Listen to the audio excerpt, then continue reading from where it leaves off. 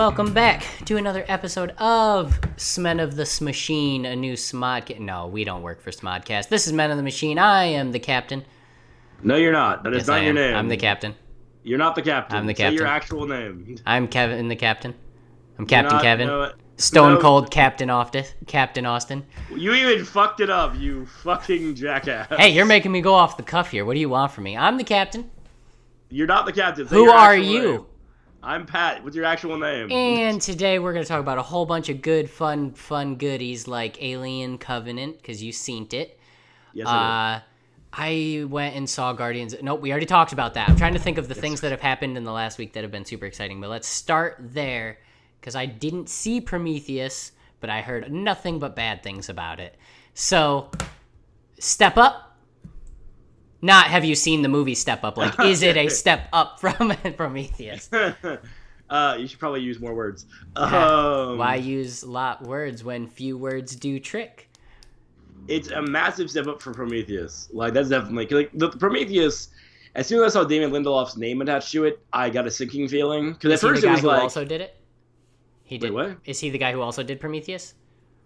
He didn't do this. That's what I'm saying. He did Prometheus, but he was one of the creators of Lost. Okay. And Lost is a show, like, I gave up on the second season because I realized they really had no plan. And then when I heard how it ended, I'm like, yeah, I was right. Like, this went nowhere.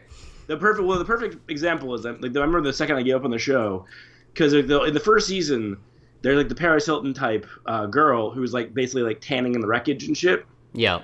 And then like in the second season, there's an episode where like they show her backstory, and like this whole thing of her having a work ethic and blah blah. And I was like, wow, they're gonna do a lot to like reconcile this character with like what she was and like what she is.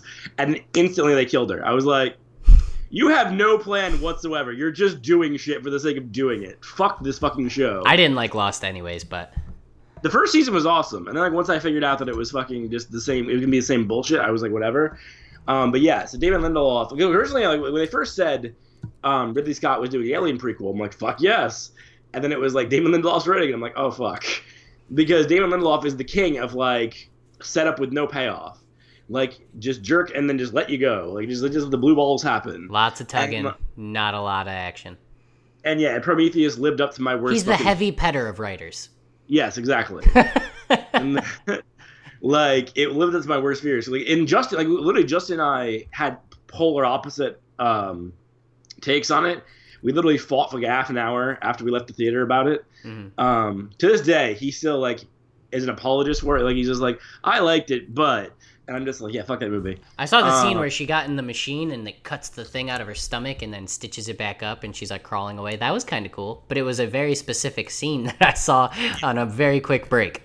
Well, it's visually interesting because it's Ridley Scott. Ridley Scott's one of the best of all time.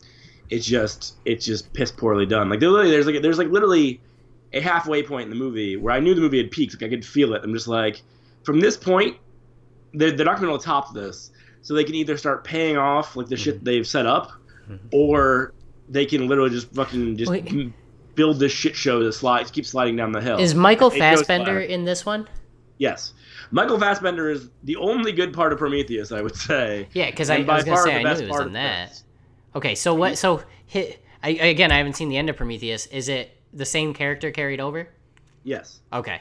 Because basically Prometheus, because that was the whole thing, is like Damon Lindelof was like, it's like, oh no, we're not going to do one movie. We're going to like fucking do a trilogy, like blah, blah.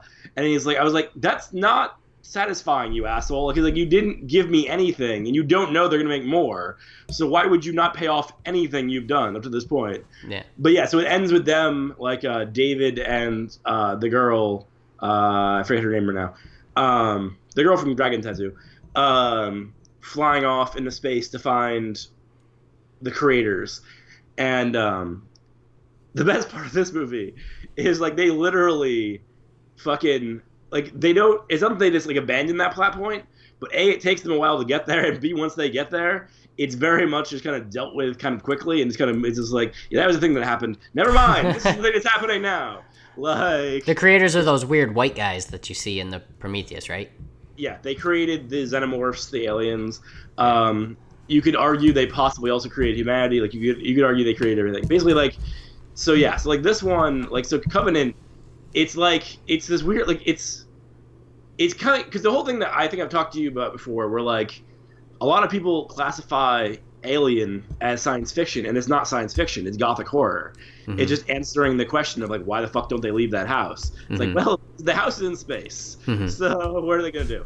This one like returns to that vibe, and it took me a while to grab it because like it was literally like it was I want to say like in the second act that I was like, oh, we're back to gothic horror. I didn't even realize it, but yes, they did it. The only problem is like the very end of this movie. It's like most of it, he's like Ridley Scott's like, okay, so basically we're doing like Alien, but just kind of more kind of gory and scary and like basically an updated version. And then the very end, it's like, nope, fuck it, we're doing Aliens. And then like literally like a lot of shit starts to happen. I'm just like, what the fuck just happened? Like what the no, what? Slow down, Ridley, Jesus. You're going too fast. You're going way too fast. Take it slow, baby. Shh, I was Ridley. like, you're gonna blow your load. Ease me into this, okay? It's like a first time butt sex experience. You got to start with some play. Take a long time, longer than you think. It's not just like only a minute or two. You got to take at least 10 minutes. Gentle progression, not straight to the end. When you think you're there, you're not there. Take another 10 minutes to really get me where we need to go. Then we'll try it. If it's not ready, it's not ready. You can't push this. Just take your time. Oh, now it's ready. There you go. Aren't we all happy we made it here together? Kind of like that, right? Like that's what you would think it'd be like, right?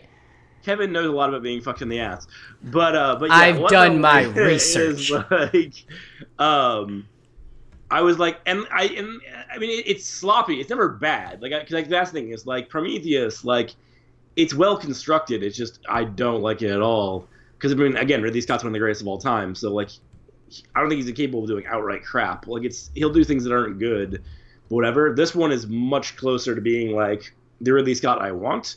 Although I do kind of wish he would just kind of do what I wish he would do with the Alien franchise, what he's doing with Blade Runner, where he was planning on directing the Blade Runner sequel, which granted I wish they weren't doing a Blade Runner sequel in general, but he was planning on directing it, and then eventually he just like stepped back, and he's like, I'm just going to produce it and let Denis Villeneuve direct it. And I was like, that's a much better call, because it's better to have somebody who is still like kind of before they've peaked, if you will, like they're still like getting there, than to have somebody who like thinks that they have it all figured out, and then you end up with Prometheus.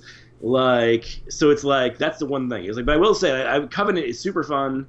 It's like it's basically this really fucking. It's probably like I mean I said to somebody I was just like better than Prometheus, better than Resurrection. I would say it's on par with the original cut of Alien 3. It's not even close, like the director's cut of Alien or the assembly cut of Alien 3. Yeah. The assembly cut. Basically, what happened with Alien 3 was basically like the first two Alien movies.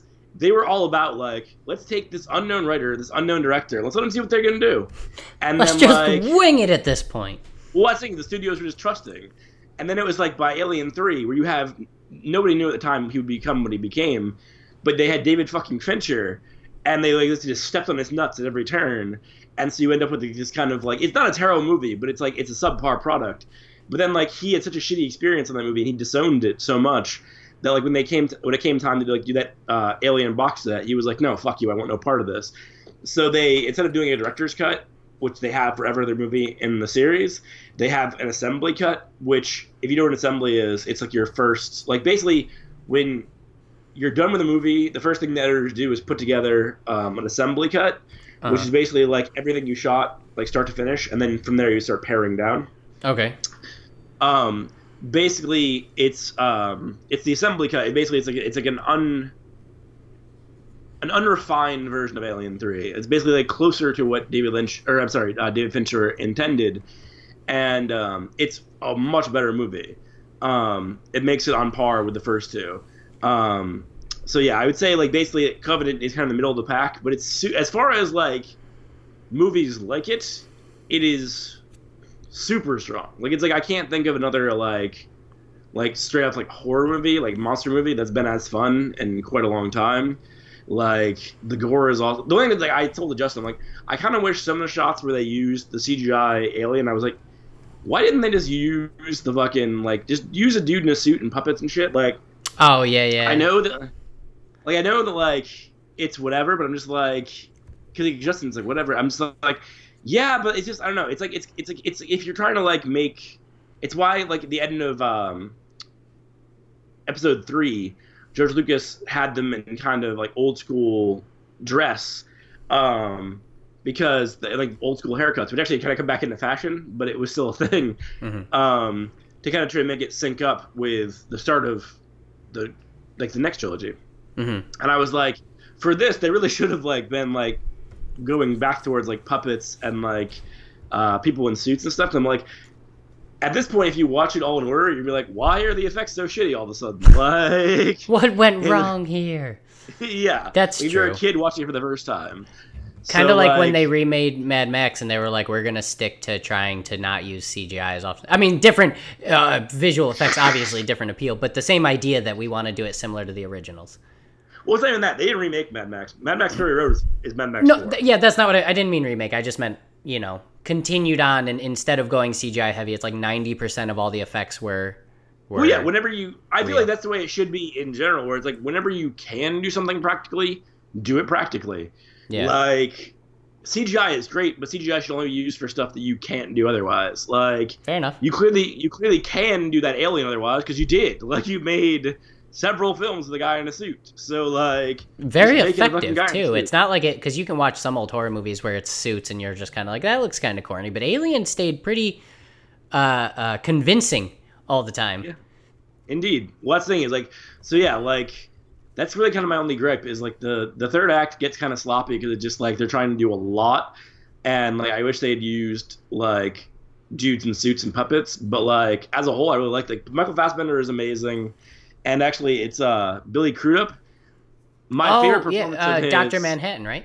Since Watchmen. Yeah. Because Watchmen, he's the only one that I felt like was actually, like, and I don't mean to sound shitty, but, like, he was the one I felt actually was well cast. Because, like... In Covenant, not Watchmen, right? No, in Watchmen. In Watchmen, okay. Like, because his Dr. Manhattan was actually better than I pictured in my head. Because in my head, reading Watchmen, I always pictured him almost being like a robot. Mm-hmm. The way that Billy Crudup plays him is very much how I imagine, like, God. Where it's like... It's...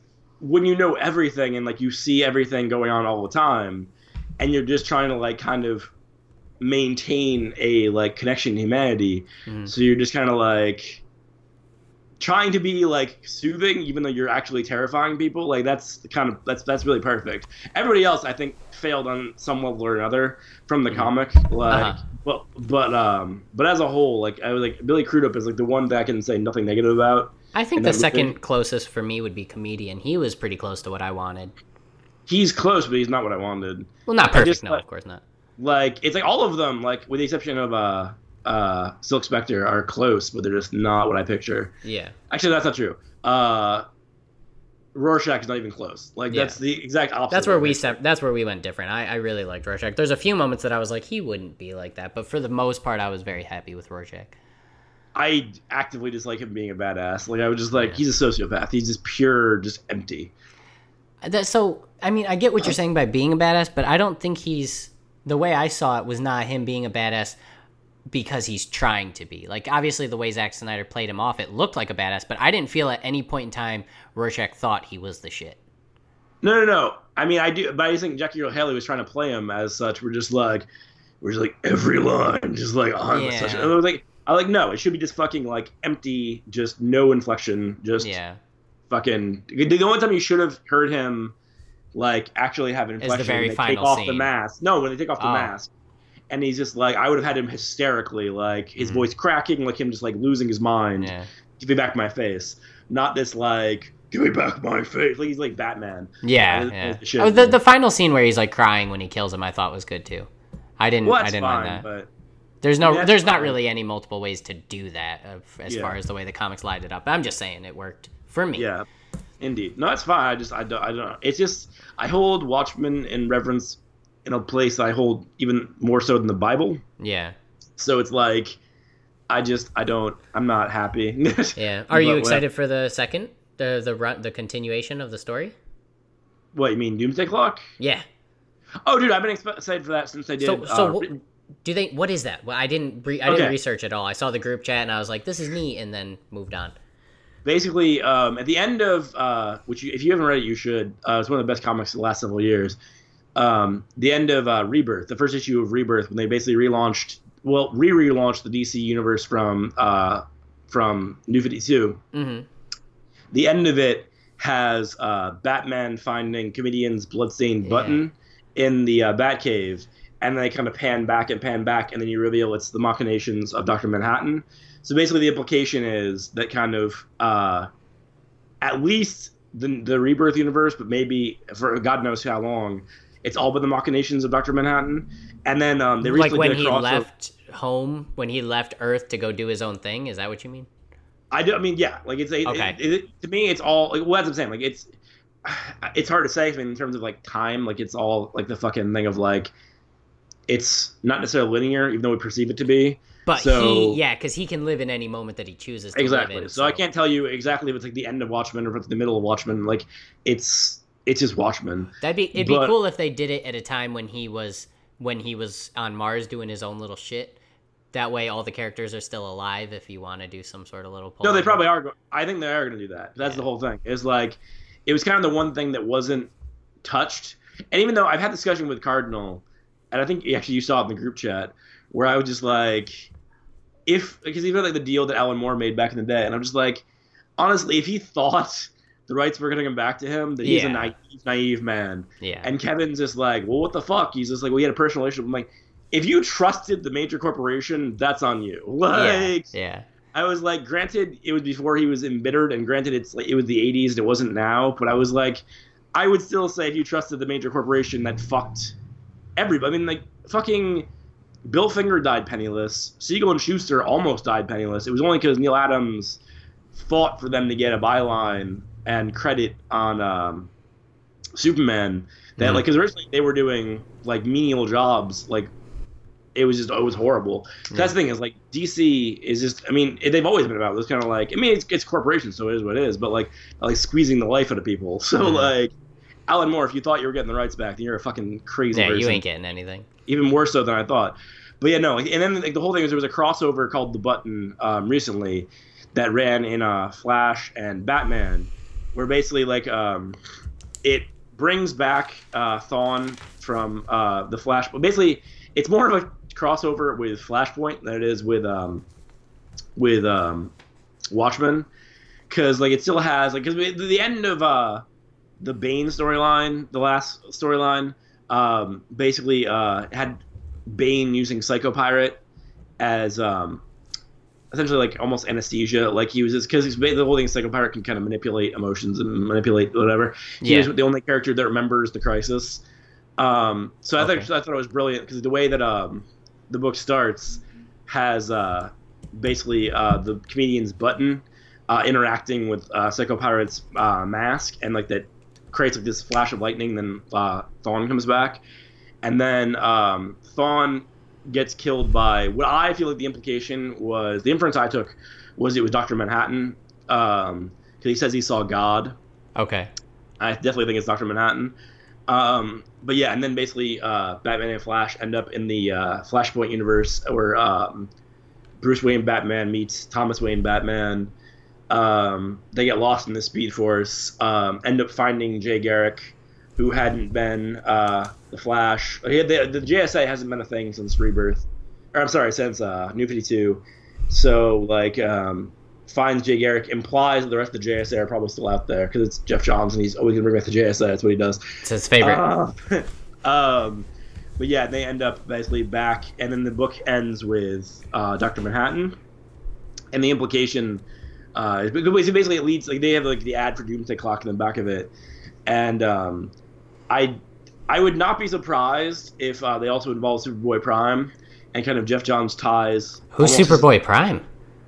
Basically, if you read Infinite Crisis, which basically is the kind of the belated sequel to the 20-year after sequel to Crisis on Infinite. Basically, the whole thing, Crisis on Infinite Earths, was back in the day when DC had the multiverse. They were like, this is too complicated. So basically, they wrote a story, a 12-issue, first ever like maxi series, where they wrote a story that kind of ended with all the Earths basically being combined to one Earth.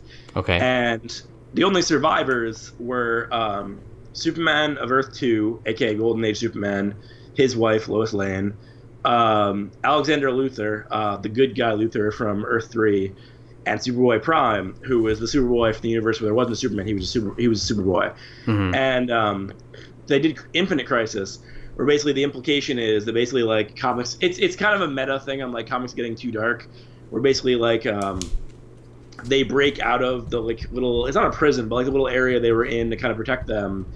And then there's kind of the revelation that like Alexander Luthor has been secretly kind of doing stuff to like put together bring back the multiverse, and basically every continuity thing is the dumbest fucking thing ever. Where it's Superboy Prime punching the wall, and every time that happens, it creates a continuity wave, and then basically like why is Jason Todd back? Like blah blah. Oh, it's just like a cheat code to bring anyone they want.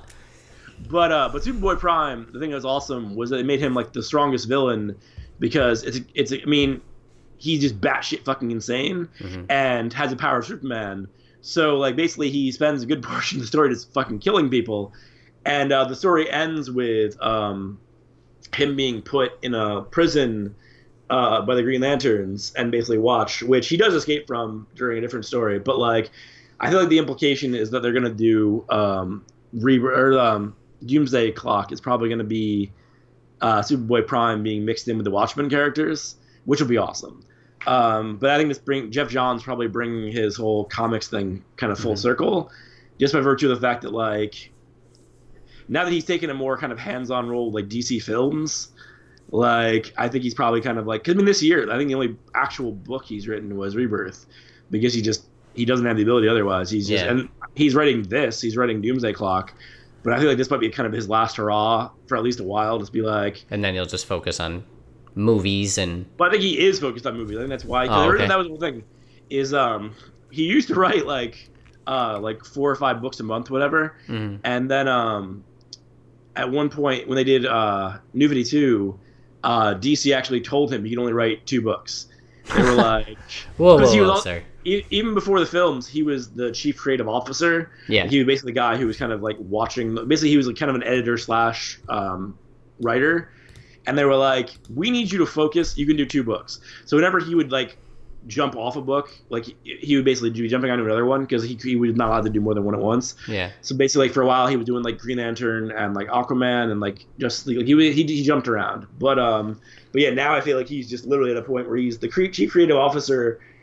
And he's also the guy who's like essentially the Feige of the DC Cinematic Universe now. So I feel like at this point he literally doesn't have time to write anything. So like this is kind of his like last hurrah for at least a while.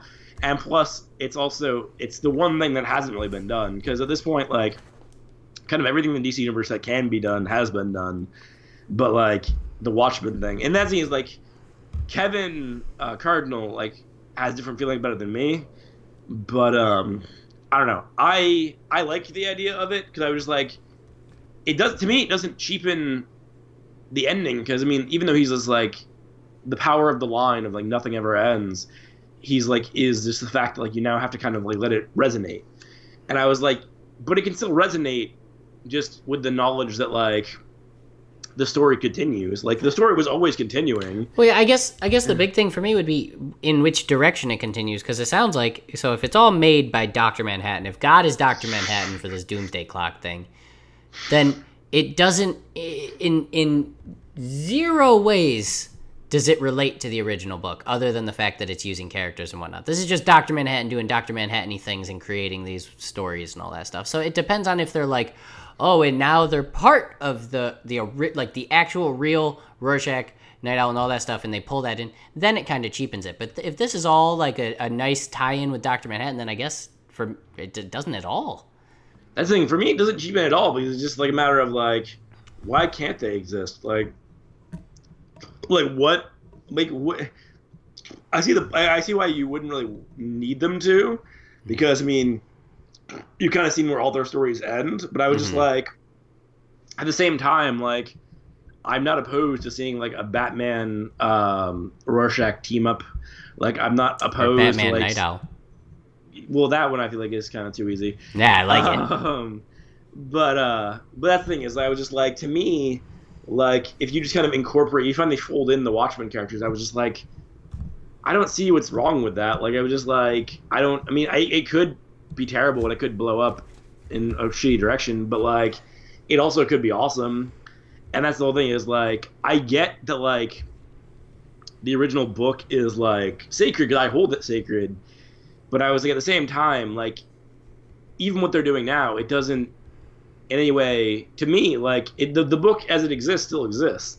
It's not like they're fucking like gonna like suddenly add all this extra shit to the book. The book's still the book. Yeah, they're not gonna change that storyline at all. They're not gonna be like, oh, but did you know in the background that Batman was doing this? And it's like, no, that's not what they're doing at all. It's like what they did before Watchmen, like which wasn't good, but I was never like angry at. 'Cause I'm just like whatever. Like it doesn't affect the book as it exists. So like do what the fuck you want. Like it doesn't change it in any ways. I didn't mind before Watchmen. I have 2 of them, so I have 4 of the characters. I don't remember which. I know I have Comedian, and I think I have That's the Dr. thing. Manhattan. That's the problem, though, is that like that you just stumbled on exactly the problem. Is I also don't. And I don't remember it all, and you shouldn't have that. Like that's like, of course. Yeah. No story should ever be like. It's just like what happened to that story. It's just like the whole thing that Bendis had said once, where he was talking about Daredevil 181. And he was just like, he's like, I used to work in a comic book store, and people would like, in like the 90s, like come in and be like, do I already have this? And he's just like, if I slap you across the face and take $5 from you, you'll remember that. Yeah. So it's like, he's like, when I read Daredevil 181, when Bullseye kills Elektra, like I threw the comic across the room. I was so shocked. Mm-hmm. Like he's like, you should have that like constantly, and that's the whole thing. Is like. The problem with before Watchmen is like they were so fucking afraid to fuck with it that like they just didn't do anything with it. It was just so middle of the road. It was very vanilla. Yeah, they were just like, let's no shock in all this time. Exactly. So I'm just like, I'd rather they did something big this time, just by virtue of the fact that like hopefully it'll be something that's actually like means something. Yeah. Because that was the problem. Is like if you're at least going to take on the sacred cow. Like, at least make it mean something. Like, if you're, like, it's like, don't just fucking, don't have it happen in vain. Like, don't just keep using the Watchmen thing to, like, boost sales. Like, do it to do something with it. Like, because that's the thing. It's like, and I also heard a rumor that they were going to make, like, Dark Knight Returns finally canon. And, like, I was like, that's, like, honestly, if you do the multiverse, I feel like they already all are like, canon in some way or another. Yeah, you'll find it somewhere. It's like Rick and Morty style. There's a possible eventuality in every single universe, but... Exactly. So that's my whole thing. I just thought of a really good Batman story. All right, remember that Batman story where that I was pitching, where Batman finally completes his job of locking up all the villains for good? All right, so now, I still want to do the one where he dies at the end, but that's not what I'm going to do here. What if Batman decides he doesn't go evil, but he decides to test himself in the ultimate way. He builds his own portal to the multiverse and challenges other Batmans. So he goes into all these other multiverses as like, not to beat them, not to be the bad guy and destroy their cities, literally in like a very professional, like, oh, hey, Bruce Wayne, I'm Bruce Wayne. Would you like to have a fist fight? And they're like, oh my gosh, yeah, because I'm better than you. And he's like, what do you mean you're better than me? I am me. And he's like, yeah, but I'm the me better than you, me is. And he's like, well, let's do this then. So Batman goes around challenging Batmans, but Batman never beats Batman, but Batman never loses to Batman, because Batman can't be beaten, but he also always wins. So he's always fighting his equal. Well, I guess you can't do always, because in the multiverse, certain ones would have certain like advantages or disadvantages. Well, I was saying, if you're using like the goddamn Batman from Frank Miller's run, he would just be had no problem just killing people and driving around in a fucking tank. So yeah. So it's just all these Batmans fighting all these Batmans to an exact standstill. Now I don't know how I'd end this series up, but I think it'd be like Jet Li's The One. Remember that shitty movie? It'd be like that, where there's the evil one going around killing him, but he's just fighting. It's not evil. This is purely in the respect of challenging himself in the most ultimate way. But you could do fun things where, like, he goes to this one Batman's universe and he's fighting him. And again, they're both Batman, so it's a standstill. But then you've got 2 awesome equal Batmans fighting one super evil villain, just because at that time when he showed up, some shit went down. That'd be pretty neat. What thing is like... There was like a fucking story. I can't remember what crossover it tied in with, but there was a thing where they basically had like different versions of different characters like fighting each other. Mm-hmm. I can't remember. It's gonna drive me nuts. I remember they had it was like Red Rain Batman versus like something else and all this bullshit. I can't remember what story it tied into, but yeah, I was just like, I don't know. It's kind of like I don't think Bruce would ever do that, by virtue of the fact that like, hey, remember what you told me about killing vampires? You can do it any way you want, and this is my Batman. I know. I'm just giving you my opinion. Like, Bruce is so like. He doesn't really think like he does occasionally think globally. Like if you look at like Batman Inc. and stuff, but like most of the time he's very kind of like it's really the thing of globally. It's basically it's always kind of how it's going to affect Gotham. So I feel like he wouldn't step away even to like challenge himself just by virtue of the fact that he's like I'd be wasting time.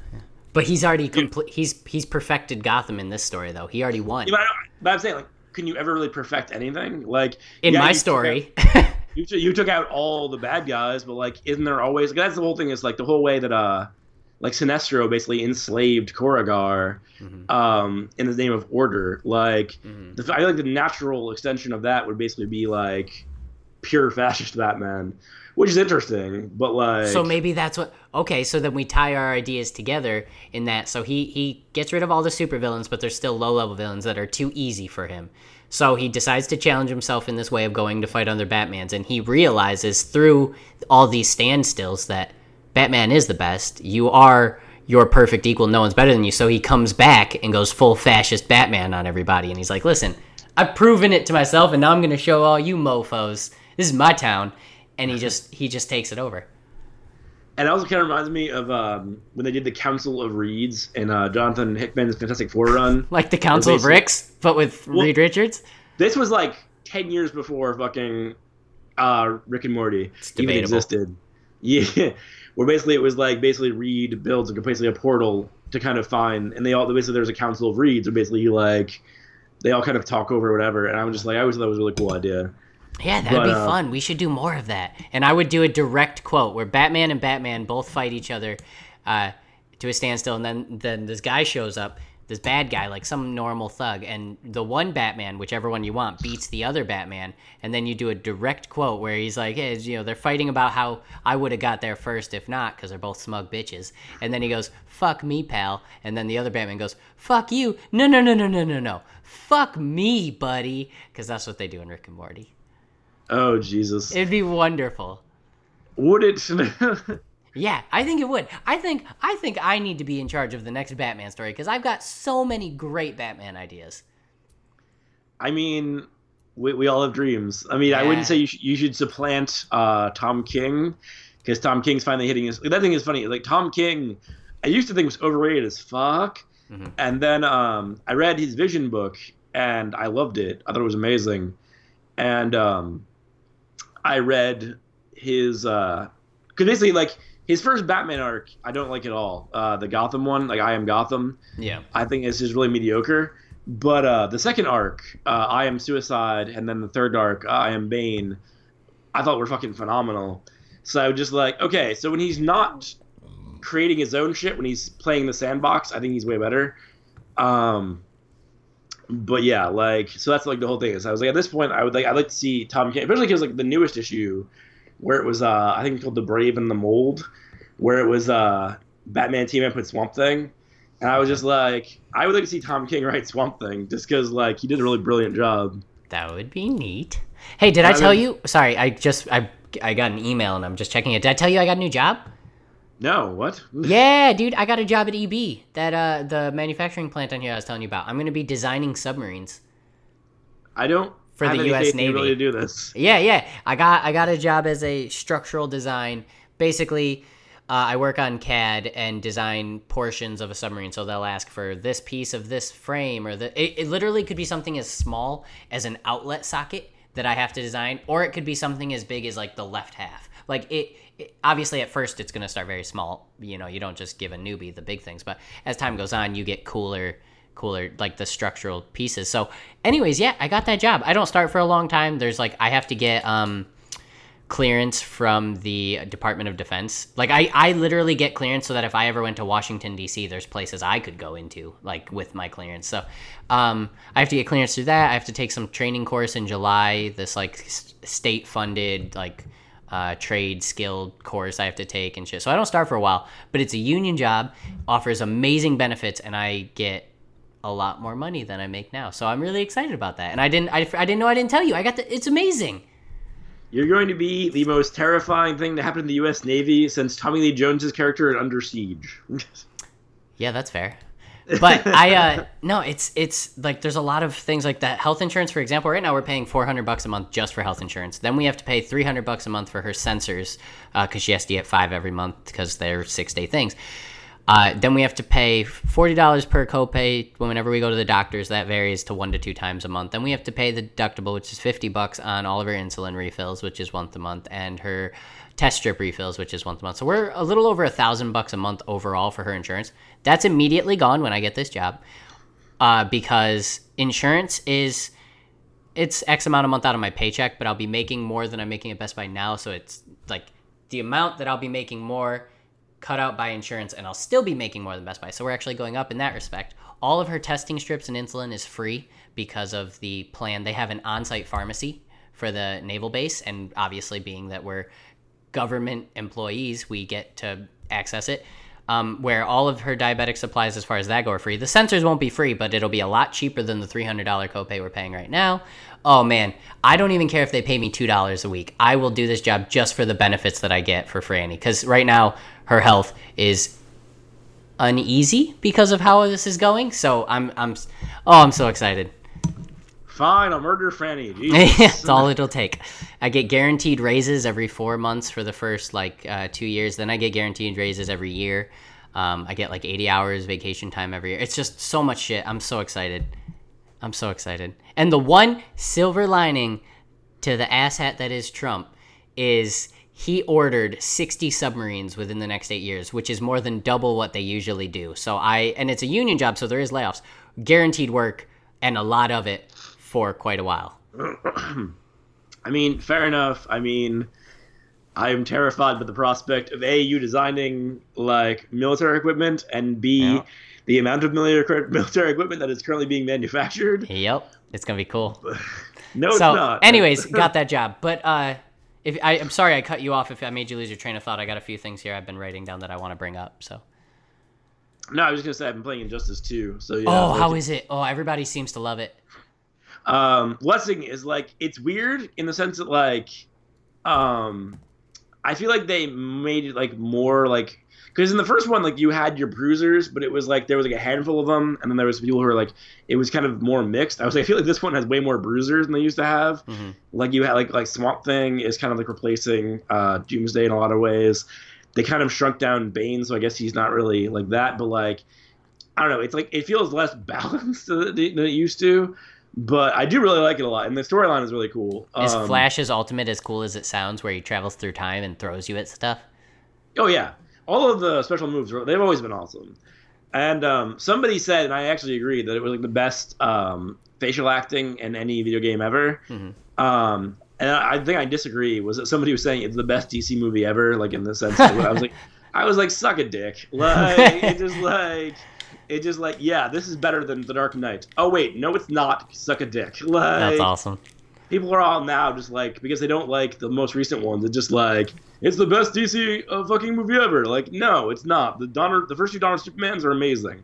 I consider the entire fucking Nolan trilogy amazing. Yeah. Batman Returns is amazing. There's a lot of fucking really fucking good ones. So, just because you don't like the most current ones doesn't mean that everything gets just completely negated and wiped out. I do want to play it. I want to play it a lot. I'm really excited about it, but it'll be a while. I'm saving up for a lot of trips. We're going to Las Vegas in August, and we're going to Florida to Disney in January, and we don't know where yet for our anniversary next month, so I can't go spending all this cash flow. I mean, you should, just because we can play together, but that's fine. That's true. We have other games. I'll get it eventually. Maybe I'll ask for it for a gift or something. And currently, at least as of a couple days ago, Titanfall 2 is only $25 at work. Ooh, so that's not bad. Yeah. All right, so here's my first question. A, did you see the trailer for Black Lightning? Yes. I thought it looked awesome. It looks awesome, but I just don't understand why they're doing another show where they're like, it's not in the, like, quote-unquote Arrowverse. Why do they call it that? Just because Arrow was first? Yeah. That's lame, but anyways. And, like, the only thing that bothers me about it, because like, then you end up with, like, the Supergirl thing, where it's like, you only use Supergirl for crossovers. Like, 'cause basically, I'm just like, can't we just fucking just do what the fuck we're doing? Like, it's like, everybody's favorite episodes of those fucking shows when they do the crossovers. Yeah. Just let it be part of it. Like, why is that Plus, so much ass? I read that they're filming this in Atlanta, not Vancouver. So, like, just that part alone of getting everybody together is not quite as easy. And they're filming it, like, it premieres mid-season, they called it. So, like, it'll be going on when everything's off show. And I'm sure you'll be able to get 1 or 2 cameos in the future. But for now, yeah, it's a standalone. Is this character, like, a long-term DC character? Is he awesome? Yeah. I wouldn't say awesome, but they used him. He was part of Brad Meltzer's Justice League. Like, he's existed since the 70s. Oh, okay. There was a weird thing in the 70s where, like, this actually is horribly racist, where it's like, well, there's a lot more black people in the world. We should represent them. Yeah. And it just, like, it wasn't even necessarily, like, I mean, I'm sure it was coming from a good place, even though it actually probably wasn't. It was probably a fucking, like, well, we want their money too. But, but, like, the characters that have survived since are beloved. I mean, it's like you basically have, like, the 70s brought us Luke Cage, Black Lightning, and Black Panther, all of which are awesome. Yeah. Like Vixen, like there's like, that's the thing. But that's the thing I always think is funny. Whenever it's like, like now, like when they're just making like gay characters for the sake of it, or like gayifying characters, I'm like, I guess, but I'm like, what the like? It's like, shouldn't you just organically just I think the most perfect example of that is like Alan Heinberg when he did Young Avengers. Alan Heinberg is a gay man, and he created Hulkling and Wiccan, and they are not immediately presented as gay. Yeah. Like, it takes a minute to get there. And, like, everything they do feels organic and real and earned. Mm-hmm. Whereas, like, there was a big fucking period in, like, the early 2000s. Iceman. The Iceman thing is whatever. That's Bendis' thing. But, like, the thing that bothered me was, like, Alan Scott, like, when they did New 52, who just was all of a sudden gay. I was like, what? Like, you couldn't just create a gay character? You had to just make a fucking, like, character that existed for, like, longer than I've been alive, gay? Like, that was really, that's all you could do? And, like, when they had North Star get married, like, this random dude, and it's just for Marvel to get headlines. So I was just like, if you had Wiccan and Hulkling get married, I'd be like, they're kind of young, but it would make sense to me because their relationship feels real. Yeah. Like, the problem is, like, everybody was kind of jumping on the bandwagon of trying to, like, make things more inclusionary. But I'm like, it's almost like the reason I don't really like the idea of a hate crime is because I'm like, because you're still causing divisions. Like, you're still saying, like, this person is different than this person. Like, when somebody being gay, somebody being black, somebody being Hispanic, like, whatever they are, it's just part of what they are. Like, that doesn't really affect their personality, per se. Mm-hmm. It just, like, affects an aspect of who they are as a human being. So I always think it's weird, like, when, like, that is what a character's purpose for existence is. Yeah. And, like, that's like the whole thing with Black Lightning. It's like, the reason his name is Black Lightning is because he's black. Like, that's why. And I was like, that's so fucked up. But, like, I get that there's probably kids growing up who, like, that was something for them. But I'm just like, it just sucks that that's all you have is, like, kind of characters that exist to try to, like, essentially to try to grab money. Like, basically it's a money grab. Yeah. But yeah, I do like the character. The character is fine with me. It's a weird fucking thing where it's just like characters that exist for, like, the sake of something other than just, like, I wanted to, like, I'm a writer and I thought this character would do this or there. That always weirds me out. But, like, so what you're saying is don't make new Batman stories, just create my own comic book character. Got it. Well, no, I mean, that thing is, like, it's just, like, the whole thing of, like, now, I think the reason that you see a lot of writers they come from creator owned, and then start writing like the big guns at Marvel and DC, and then sooner or later they go back to creator owned, like Matt Fraction and Rick Remender and Brubaker, all those guys, because I feel like at a certain point you kind of like, I feel like when you're first starting to write comics, you're just so desperate to get your hands on these big guns that you're just like, it's like, well, fuck, I gotta write Captain America. But at a certain point, you're like, I can only write Captain America for so long, and that's awesome that you kind of put your stamp on it. But it's like, at a certain point, I feel like it becomes really unfulfilling. It's like a dog chasing a car, and you finally bite a hold of that bumper. Exactly. It's just like, at a certain point, you just kind of want to, like, do something that's yours, like, and where you're in complete control of it, and you don't have to ask anybody. Like, you're not beholden to editors or anything. So yeah, like, I think it looks like awesome. What? Black Lightning. I'm really excited about it. Yeah. I'm stoked for it, but it's just like I don't know. It's like it looked like Arrow's level of grittiness, though. They're gonna try to do it first, which is what I always think is funny. Like, it's just like gritty superheroes. I'm just like, something that works for Batman doesn't necessarily be the thing for everything. Yeah. But whatever, that's fine. Like, that's what they did. Go ahead. I was just gonna say that's the only thing I really pulled away from the trailer was I was just like, wow, this seems like what could be, a father and his two daughters. Oh, they're getting superpowers. This could be so much fun. Oh my God, it's just murder. Oh, it's just murder everywhere. But that was like the whole thing with Man of Steel, where I was just like, the first time I watched it, I'm like, how do you make Superman dark? And then I watched it again. I'm like, oh, they didn't make Superman dark. They just made everything around him dark. So that gets kind of colored in. Yeah. But I was just like, why must everything be like dark and gritty? Like, I don't need a dark and gritty Green Lantern or a dark and gritty like Superman. Like, true. Or Spider-Man. Can you imagine like a neo-noir Spider-Man? Well, they did a comic or a game like that. But no, can you imagine like in the MCU if they turned him into like an angsty teen and he was just like ready to avenge Uncle Ben and shit, and you were like, oh, okay, that's a little much, a little intense. I mean, you could argue that that's kind of Amazing Spider-Man, but like, yeah. I do like those movies, so like, but yeah, like, I don't know what's the like. I mean, and again, I'm not trying to like shit on Black Lightning. I mean, I definitely think it'll be good, especially because I mean, like, at this point, it's like everybody knows that you kind of have to do the best possible job at all times, with like, because otherwise you piss people off, and once you pissed off your core audience, then you lose basically a massive portion of your viewership. Yeah. But it's just like I was like. My big problem with this was just like, why just make it the fucking Arrowverse? Like, that whole thing is like, when they like, I get why they did with Supergirl, because Supergirl they already established as being, because it was CBS, it was a completely different thing.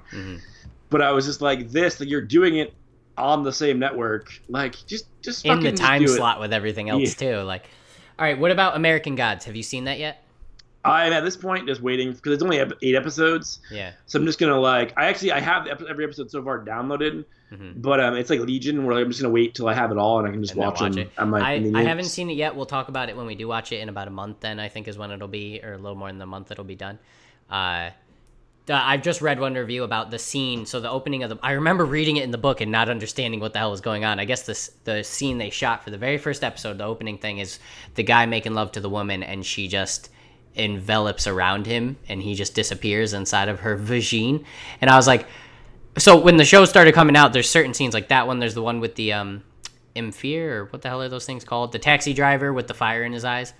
I know what you're talking about. Yeah, I'm like curious how they're gonna do that whole scene. Like, but it sounds like they're sticking very close to the book. It already got renewed for a season 2. It's supposed to be pretty graphic, but also well acted. I'm just excited, so I wanted to know if you'd seen it. But we'll talk about that in a future episode. I'm excited about that. What's the thing is, like, I mean, pretty much whenever Brian Fuller does anything, it's awesome. So like, I know it's gonna be awesome. What else has he done? Most recently Hannibal, which is okay, yeah, I don't know why they canceled that, but yeah. Well, that's the thing. Like I've said before, I like telling somebody the other day where I was just like, I have never liked the like the most popular Hannibal Lecter films, like Silence of the Lambs, Hannibal, and like Hannibal Rising. I've never been a fan. And Red Dragon. The one that I really liked was Manhunter, which they did in the 80s. Michael Mann did in the 80s. And I thought it was amazing, and nobody remembers it. And then apparently Brian Fuller does, because when he did the Hannibal TV show, it's basically just doing Manhunter as a TV show. Yeah. And I was like, this is yes, this. I was just like, because I remember, cause I saw Silence of the Lambs when it first came out when I was a kid. And I was just like, it's so good. I don't agree. I know. We went to Insomnia together. I remember. It was the one time that I fell asleep in Insomnia. Like, you would talk to me, I'm like, what? I'm perfectly cogent. What? I don't know why I put that movie where I do, but it's just my favorite horror movie of all time. No, well, like, a lot of people do, and I'm like, I think it's the kind of thing with that movie, and like, is like I can look at it and know it's phenomenally well made. Like, it's technically extremely sound. It's very beautiful to look at, but I was like, I just don't feel anything when I'm watching it. Like, I don't connect with it. So it's like, that's the whole thing. It's like, whereas like the TV show, it's like, it's exactly, because I think it's funny. I saw it when it first came out, and I was like, whatever. And then like when I was in high school, I read the book, Silence of the Lambs, and I was just like, oh, like, I'm gonna rewatch the movie, and I was like, nope, this still sucks. This still doesn't work. The book is amazing though. The book, oh, God. And that's what I'm saying. Like, so then like once I saw like Manhunter, and then saw like the Hannibal TV show, I'm like, okay, this is what I pictured in my head. Yeah. Like, which isn't to say, like, I don't think those movies, well, that's not true.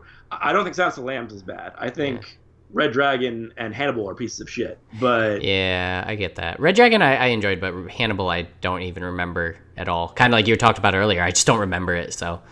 Well, the thing with Hannibal is, I don't know how the fuck you have a script from David fucking Mamet and Steven Zalian, directed by Ridley fucking Scott, starring Anthony Hopkins and Julianne Moore and Ray Liotta, and it's bullshit. It's a piece of crap. It's just like, that seems it's too much good. It's like mixing spaghetti and chocolate. It's like two wonderful things, but no, it just didn't work for some reason. Actually, dessert spaghetti is really good, but you don't have the marinara sauce there. I think that's the key point. Basically, what I'm saying is get rid of Ray Liotta, and it would have been wonderful. No, I'm just fucking with you. It was just for the sake of saying that.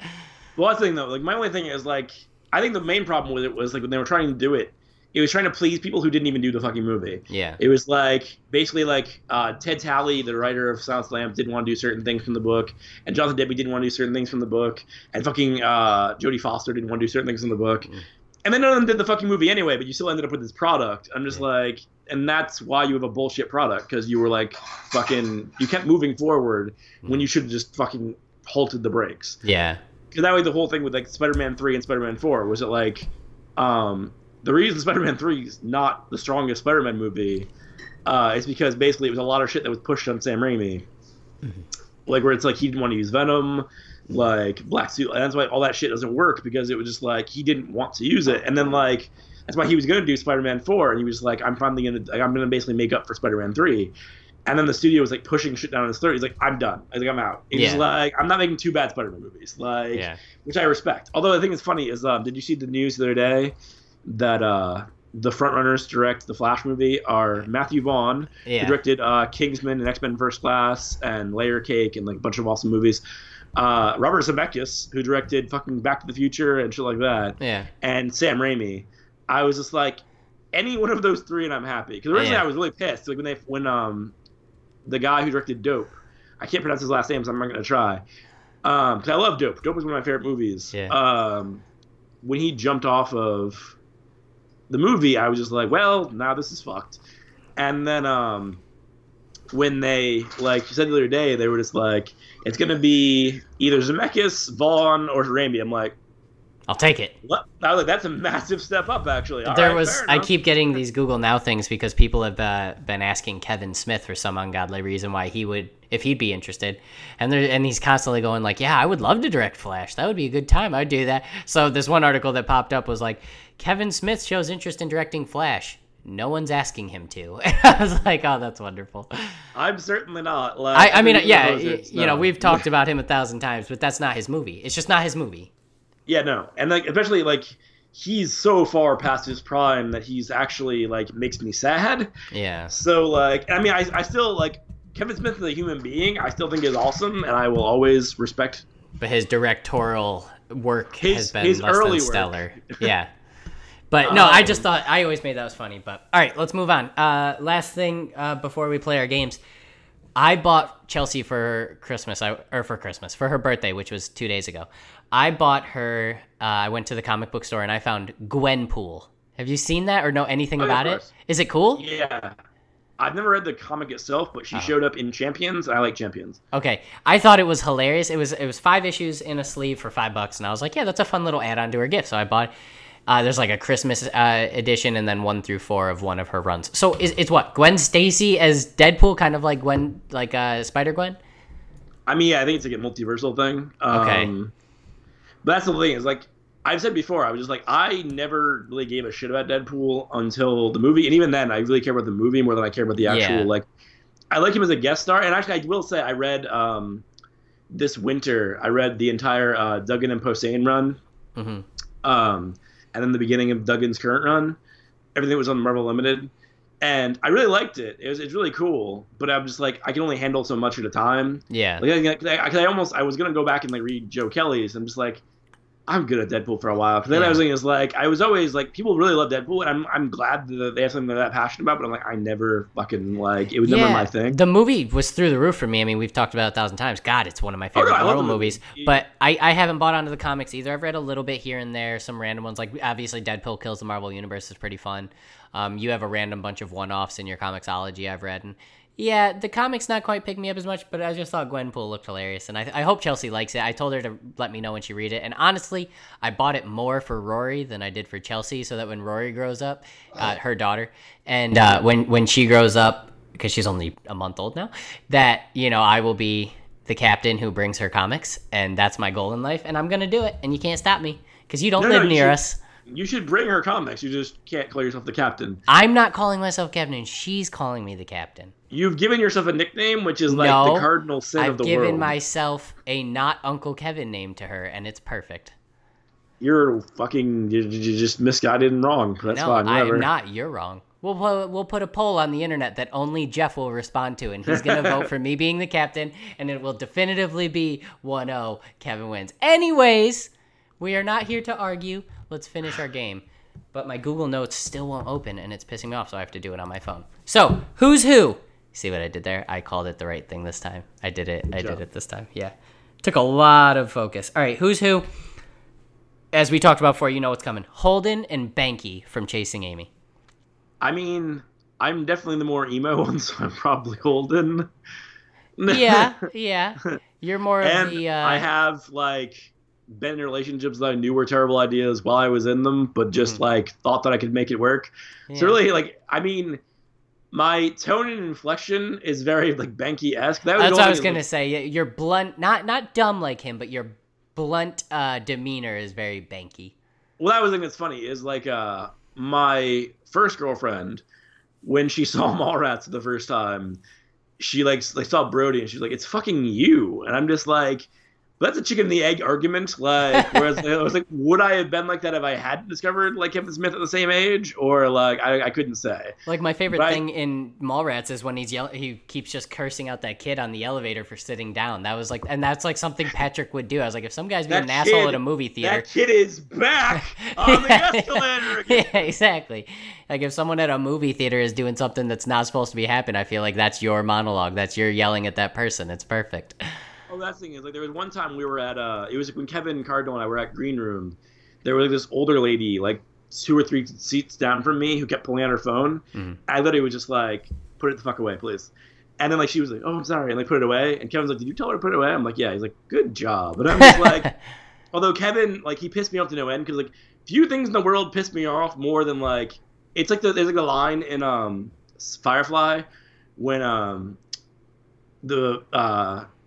when Shepard Book is telling Mal, is like, there's a special place in hell for people like that. It's reserved for people who talk at the theater.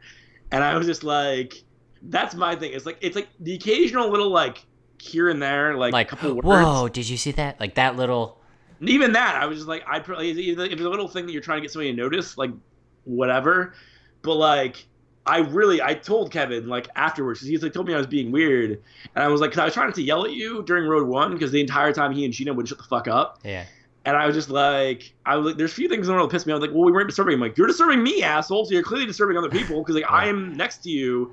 There's other people around you. So, like, clearly, and at the very least, like, you were disturbing me. So don't say you weren't disturbing anybody. Yeah, I get.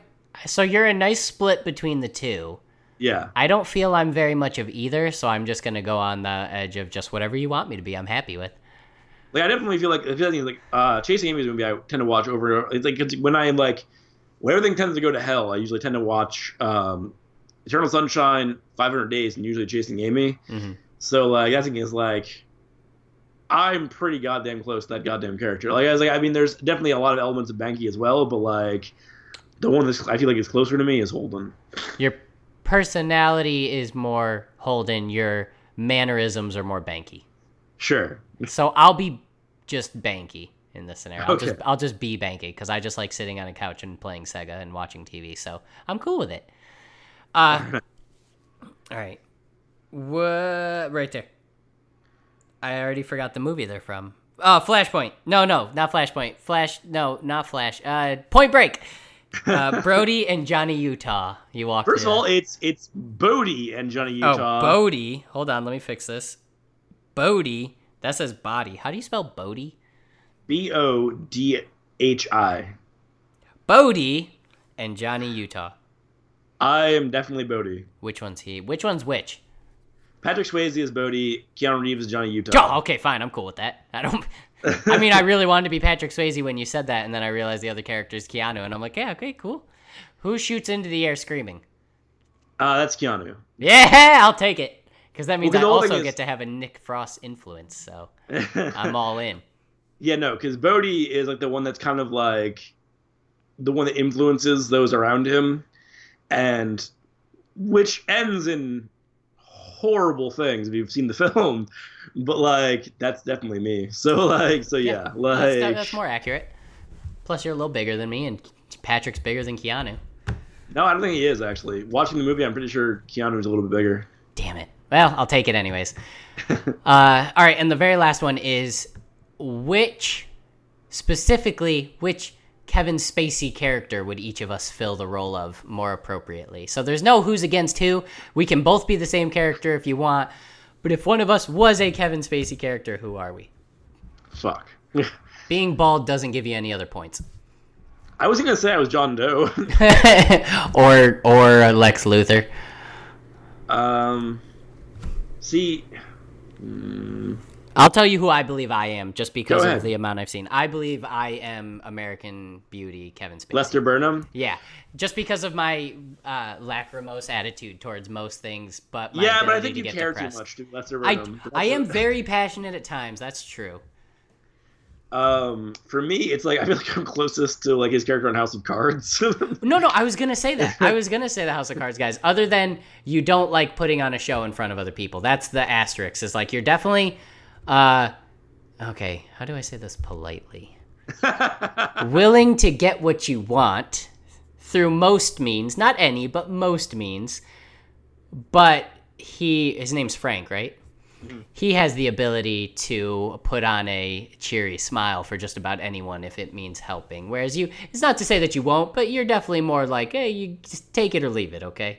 You know, what you see is what you get. So that's the only holdback, because other characters, I was thinking like Lex Luthor obviously would be pretty easy to tie you to.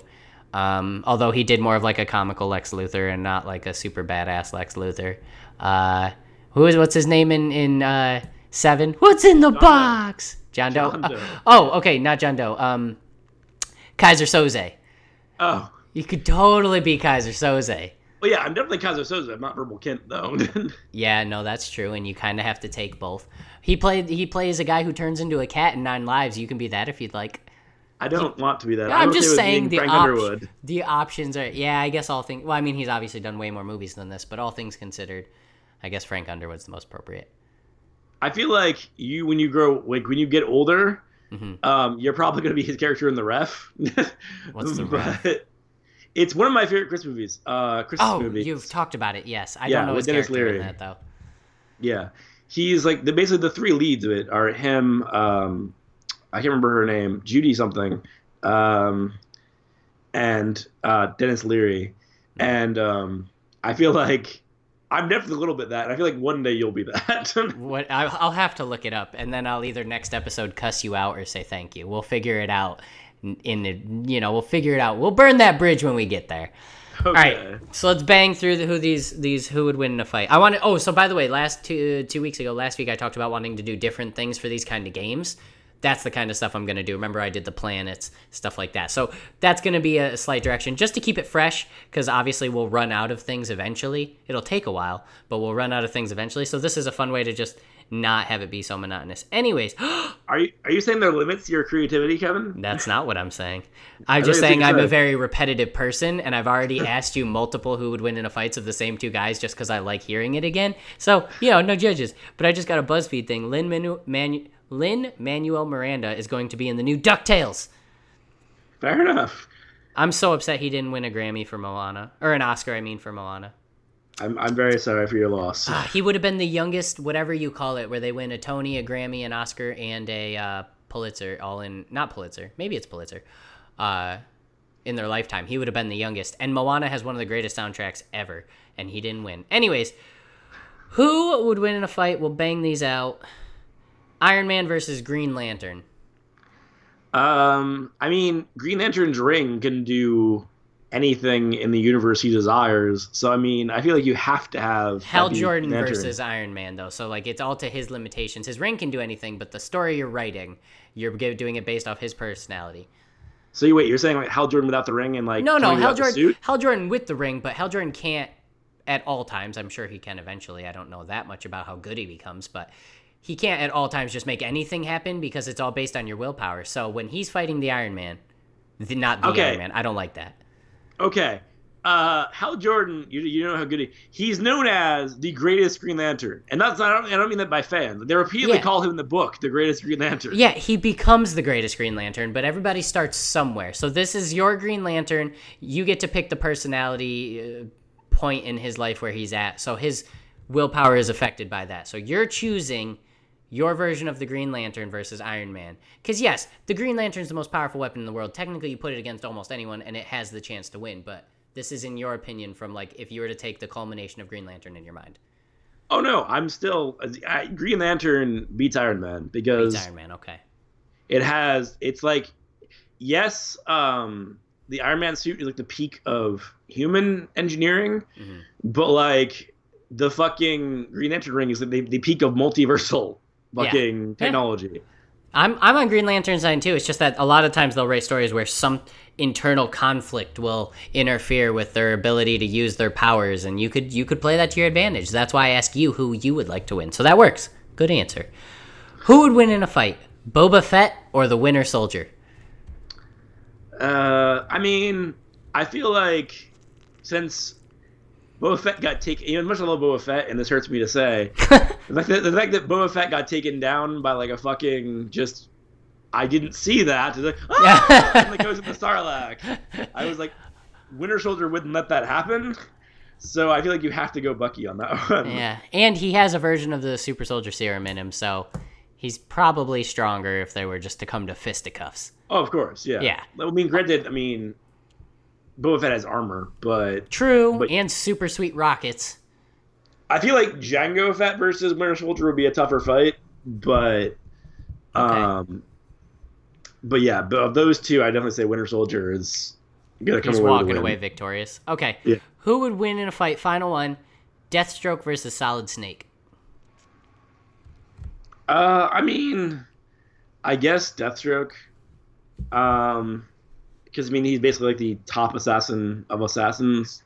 Yeah. Like, Solid Snake. Granted, I haven't really played the Metal Gear Solid games, so it got a little crazy, I'll admit. Like, as time went on, there's like some of them he's like half robot, and it's pretty intense or stuff.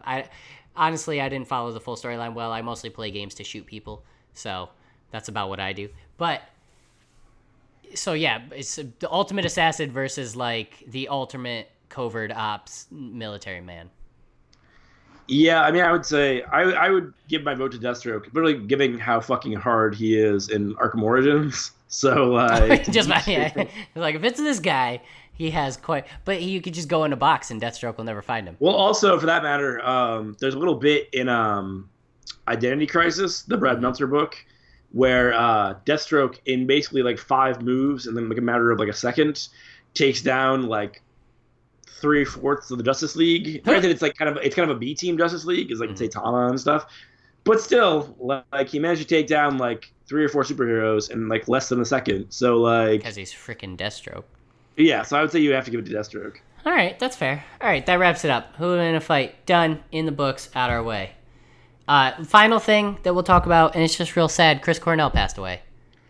I mean, it's not one of the celebrity deaths that affects me. Like, I'm sad for like his family, and I'm sad that he apparently hung himself. I mean, if he got to that level of despair, like I think that's sad.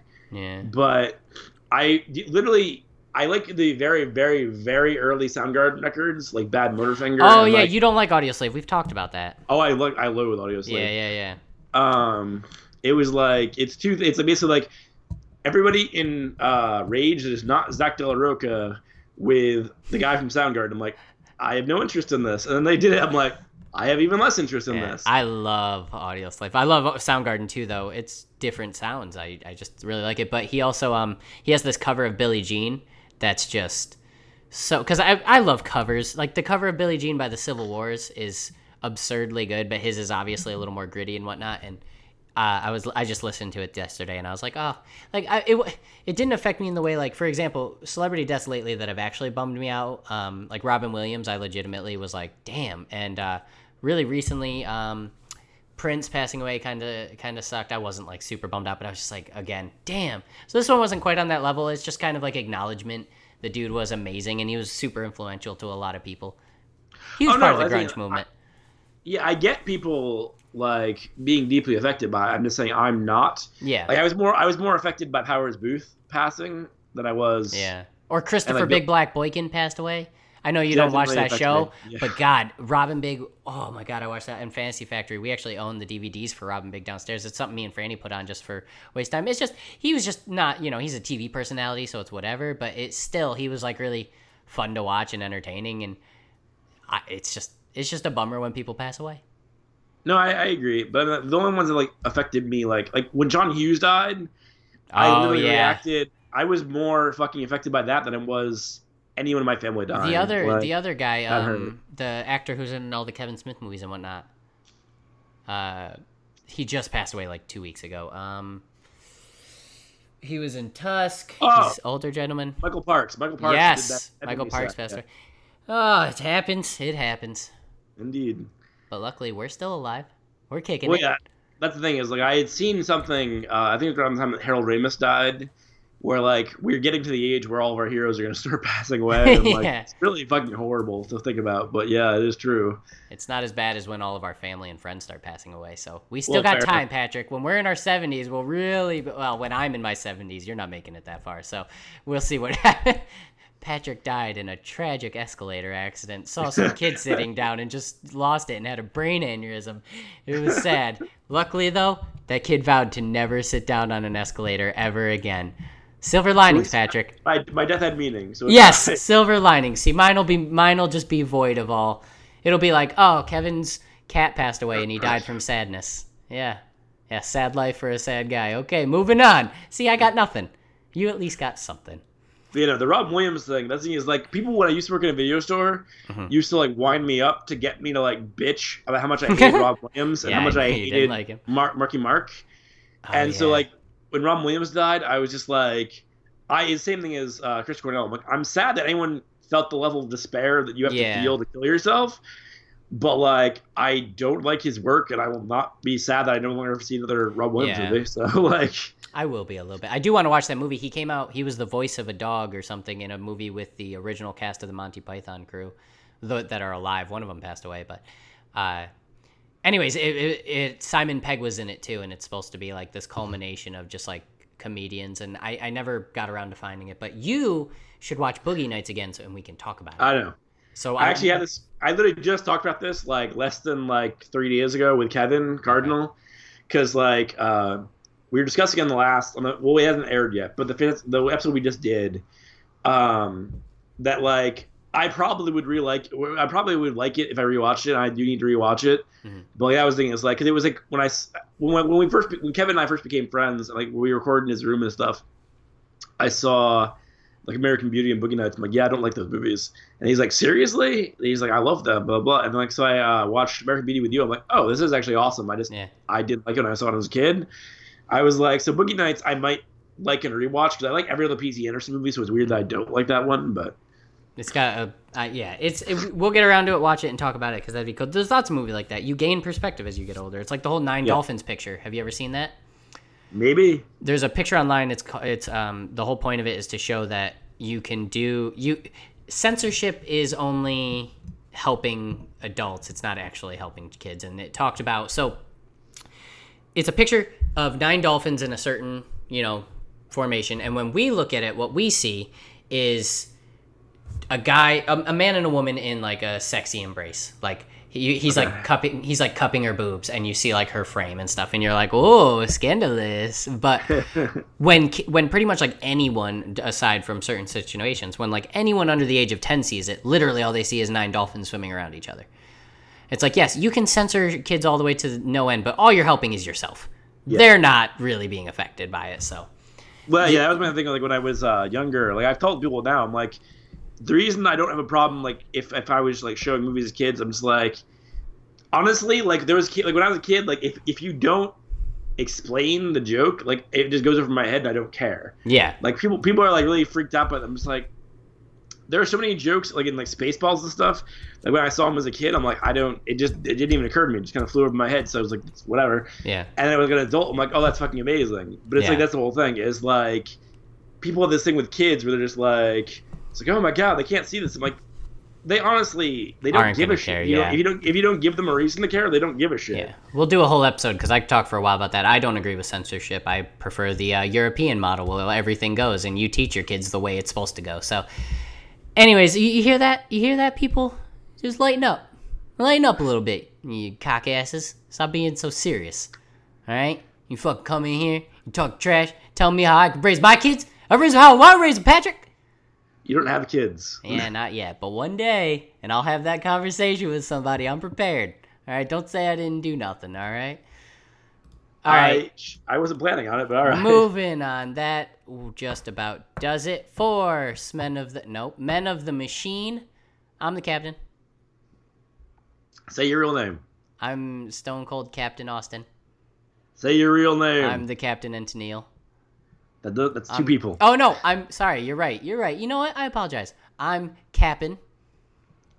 I hate you so much. Hey, that's compromise. This is all about compromises. And this isn't a compromise. Yes, you said you can't be a captain, but you could maybe be a cap'n. And I said, oh, okay, like Cap'n Crunch. So this is a compromise. I'm the captain. Okay, he's Kevin. I'm Pat. And thanks for listening. There you go.